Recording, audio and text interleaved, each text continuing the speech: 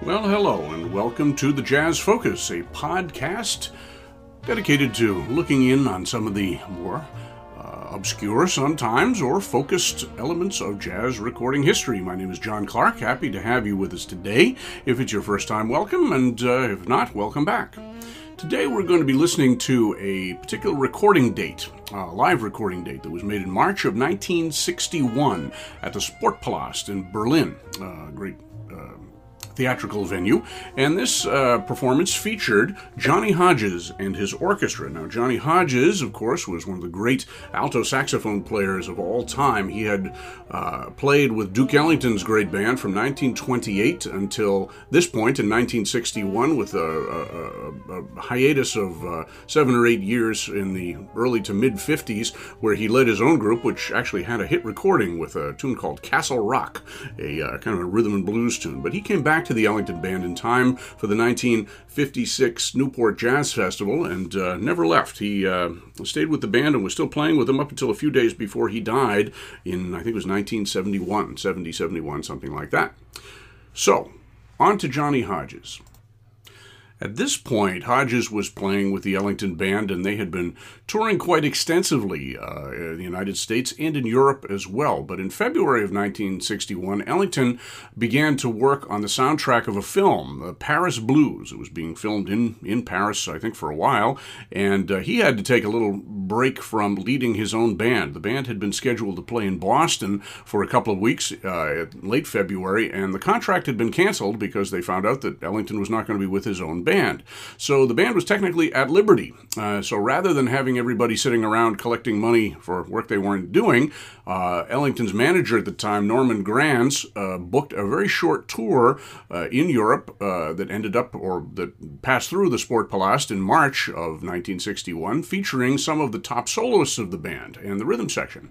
So in the Johnny Hodges Orchestra, we have Ray Nance playing cornet, violin, and singing, Lawrence Brown on trombone, Johnny Hodges on alto sax, Harry Carney on baritone sax, and in the rhythm section, Sam Woodyard on drums, Aaron Bell on bass, and the one ringer, a man named Al Williams, on piano. Al Williams had been a blues piano player and a rhythm and blues piano player and a swing player who was born in Chicago in about 1919. He was leading bands in Chicago by the late 30s, played with a number of fairly well-known musicians, including Jimmy Noon and Red Allen, too, for that matter. And he had toured with the Buck Clayton All-Stars in the late 50s into Europe, and he had somehow ended up getting this gig with Johnny Hodges' band. So that is the band that we're going to be hearing. And this concert presented a mix of Johnny Hodges features, because of course he is the most featured member of the band, and also some Ellington standards. I think it was originally actually called or billed as Johnny Hodges and the Duke Ellington All-Stars or Duke Ellington Soloists, something like that.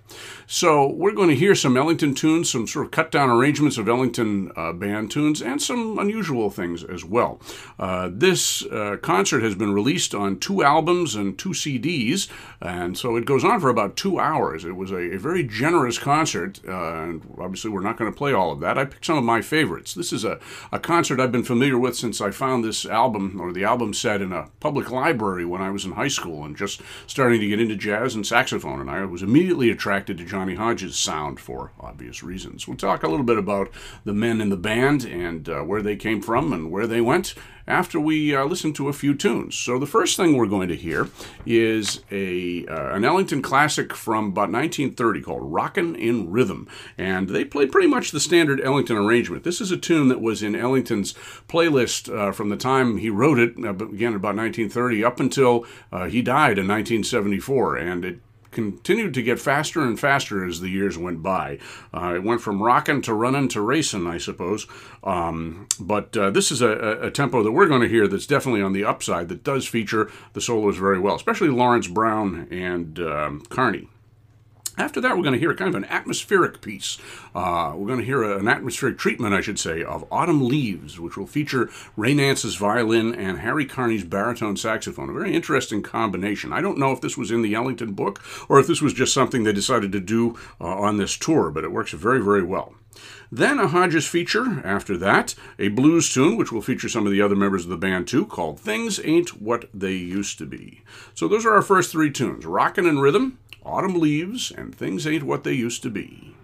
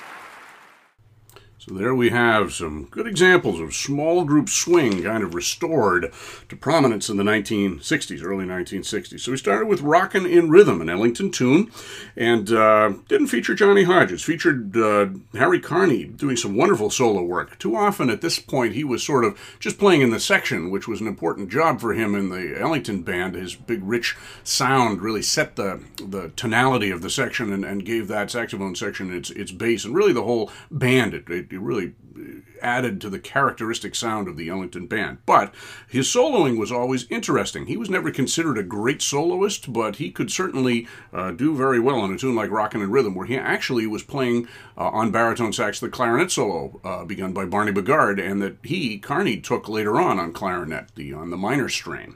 Then we heard some excellent Lawrence Brown playing trombone and Ray Nance playing cornets. We'll talk about them in a little while. Then, speaking of Ray Nance and Harry Carney, we have that lovely duet on Autumn Leaves, which was a tune from the late 50s and 60s. It was a new tune at the time. Very beautiful, atmospheric tune that featured also some wonderful percussion effects by Sam Woodyard. Sam Woodyard was playing drums with Duke Ellington for about 11 years, I think.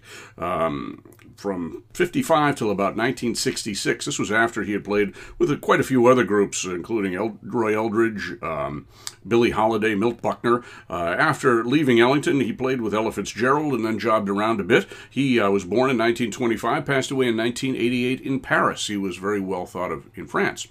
And his partner in the rhythm section, Aaron Bell, bass player, was born in 1921. He actually came from Muskogee, Oklahoma, and he was a very well-trained musician who ended up in the Navy, playing in the Navy band during World War II, and played with quite a few groups. Only was with Ellington for about 2 years, from about 60 to 62, which was the time when this was recorded, obviously, this Johnny Hodges session. After that, he went in to do Broadway pit work, which was unusual in the 60s, even by the 60s, for an African-American musician, but he was that good, and he did very well with that, and also did quite a bit of music education and theatrical work as well. Then we finished up that set with Things Ain't What They Used to Be, a tune that I think was credited to Mercer Ellington, Duke Ellington's son, although that might have had more to do with copyright and royalties issues than anything else, although Mercer was a very good musician in his own right, trumpet player, and he led the Duke Ellington band following Duke's death in 1974. And on Things Ain't What They Used to Be, we heard more Ray Nance and Lawrence Brown, but quite a good helping of the leader in this case, Johnny Hodges, at the beginning and the end, using that wonderful, bluesy, creamy alto sax tone that he was so well known for. So now we're going to go on to some more Ellington tunes. We're going to go on to the Sea Jam Blues, which was a tune that I think made its debut on a Barney Bigard Jazzipators session, a small group Ellington session in the 1930s, and became a staple in the band's repertoire after that. Then we're going to hear a medley of two Ellington classics, the first one featuring Harry Carney on I Let a Song Go Out of My Heart, and then a Ray Nance vocal feature on Don't Get Around Much Anymore. Then we're going to go to another tune that was not by Duke Ellington, but was a feature for Lawrence Brown from the late 30s on, Rose of the Rio Grande. It also featured on the original recording Ivy Anderson singing, but in place of a vocal on this, we have a beautiful solo by Johnny Hodges. And then following that, we're going to hear a Johnny Hodges original that he did for one of his small group sessions called Good Queen Bess. Lots of good Hodges on that as well. So those are our four tunes coming up. Good long session. Sea Jam Blues, a medley of I Let a Song Go Out of My Heart and Don't Get Around Much Anymore. And then Rose of the Rio Grande, ending up with Good Queen Bess.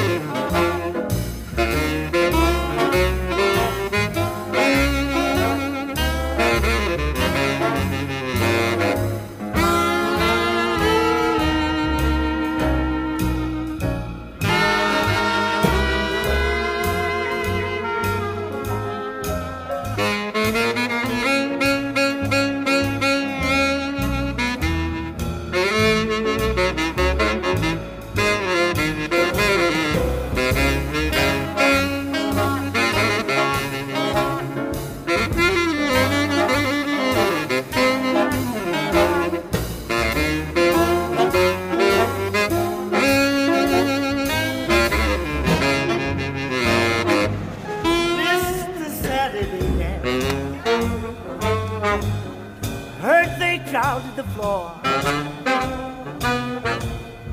Couldn't stand it without you. Don't get around much anymore. Thought I'd visit the club. Got as far as the door. No fun there without you. Don't get around much anymore.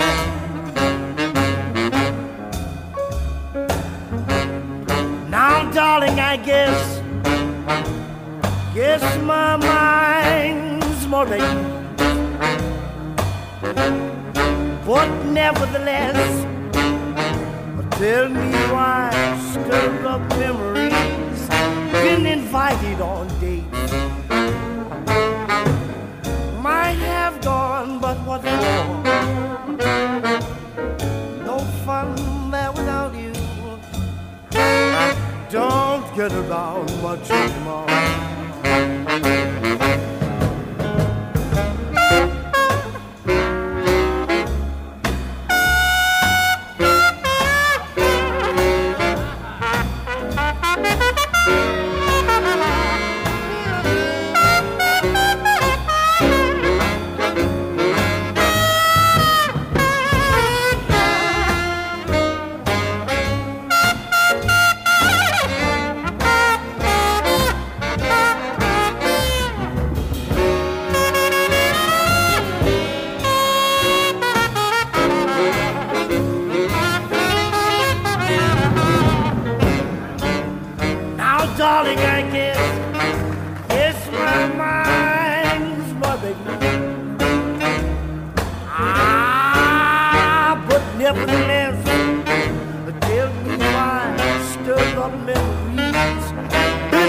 decided on dates. Might have gone, but what for? Couldn't stand it without you. Don't get around much anymore. Shoot, you move, shoot, you move.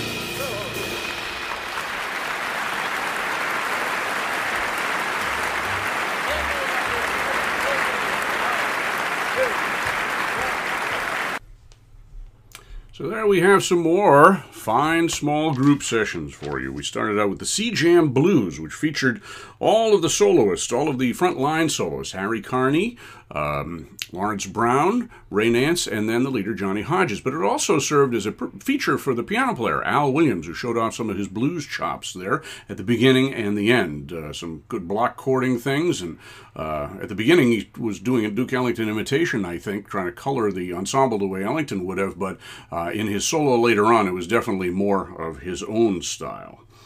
Then we went to the medley of two tunes. I Let a Song Go Out of My Heart, featuring the enormous sound of Harry Carney. Harry Carney was the longest-serving musician in Ellington's band. He had been born in Boston in 1910, very near Johnny Hodges, who was born, I think, a year later there. But Carney, by the time he was 17, was playing professionally in Boston, and Ellington had heard him on a tour and asked him to join the band, and actually had to ask his mother's permission to let him go.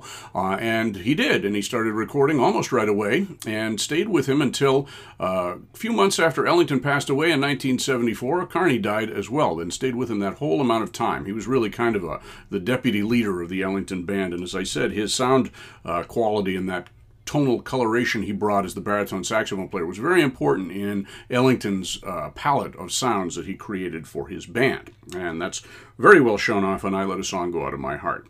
Then it went into Don't Get Around Much Anymore, featuring Ray Nance on cornet and vocal. He was a great showman, Ray Nance. He had been born in 1913 in Chicago. He had come up studying in some of the clubs in Chicago, certainly, and also coming up with musicians like Milt Hinton and Quinn Wilson and people like that. He was playing in Horace Henderson, Fletcher Henderson's brother's band, by the late 30s, about 1940 or so. And from there, he went to Ellington's band and stayed with him more or less until he passed away in 1976. Well, he didn't play that long with Ellington. Ellington had passed away a couple of years earlier, but Nance was a continuous presence in the band. He came, he left, he came back, and Ellington valued him greatly, not only for his playing and singing, but for his entertaining. He would dance, he would play violin, he could joke. There was one point where the band wasn't working in the late 40s, and Ellington was hired to go to England to tour some of the music halls and do a show of his own tunes, and he wasn't allowed to bring his band because of union rules, but he did bring Ray Nance and his singer, Kay Davis, and the three of them went and did a series of performances over there. So it's interesting that of all the musicians working for Ellington at the time and before, and all the people who would have gone with him, that he picked Ray Nance. Then we heard Rose of the Rio Grande, a feature for Lawrence Brown. Lawrence Brown was born in Kansas in 1907, but he actually started playing recognizable gigs or national gigs when he was in Los Angeles. He was playing by the early 1930s with a band that was led by Paul Howard, and eventually it was kind of taken over for a couple of recording sessions anyway by Louis Armstrong, and he recorded with that band along with Lionel Hampton, who was in that band as well. That was in the early 30s. Right after that, or actually it was about 1930, because almost immediately after that, by 1932 or so, he joined Duke Ellington, and he stayed with Ellington's band until about 1951, and he left to go on the road with Johnny Hodges when Hodges left. That was the period that Hodges took off from the Ellington band. And after that, Lawrence Brown did quite a bit of other work for different groups. He did studio work. He was an exceptionally good musician with a beautiful sound. Tommy Dorsey cited him as one of his favorite trombone players. And then he went back to Ellington in 1960 and stayed another 10 years. After that, he retired and didn't do any more outside playing.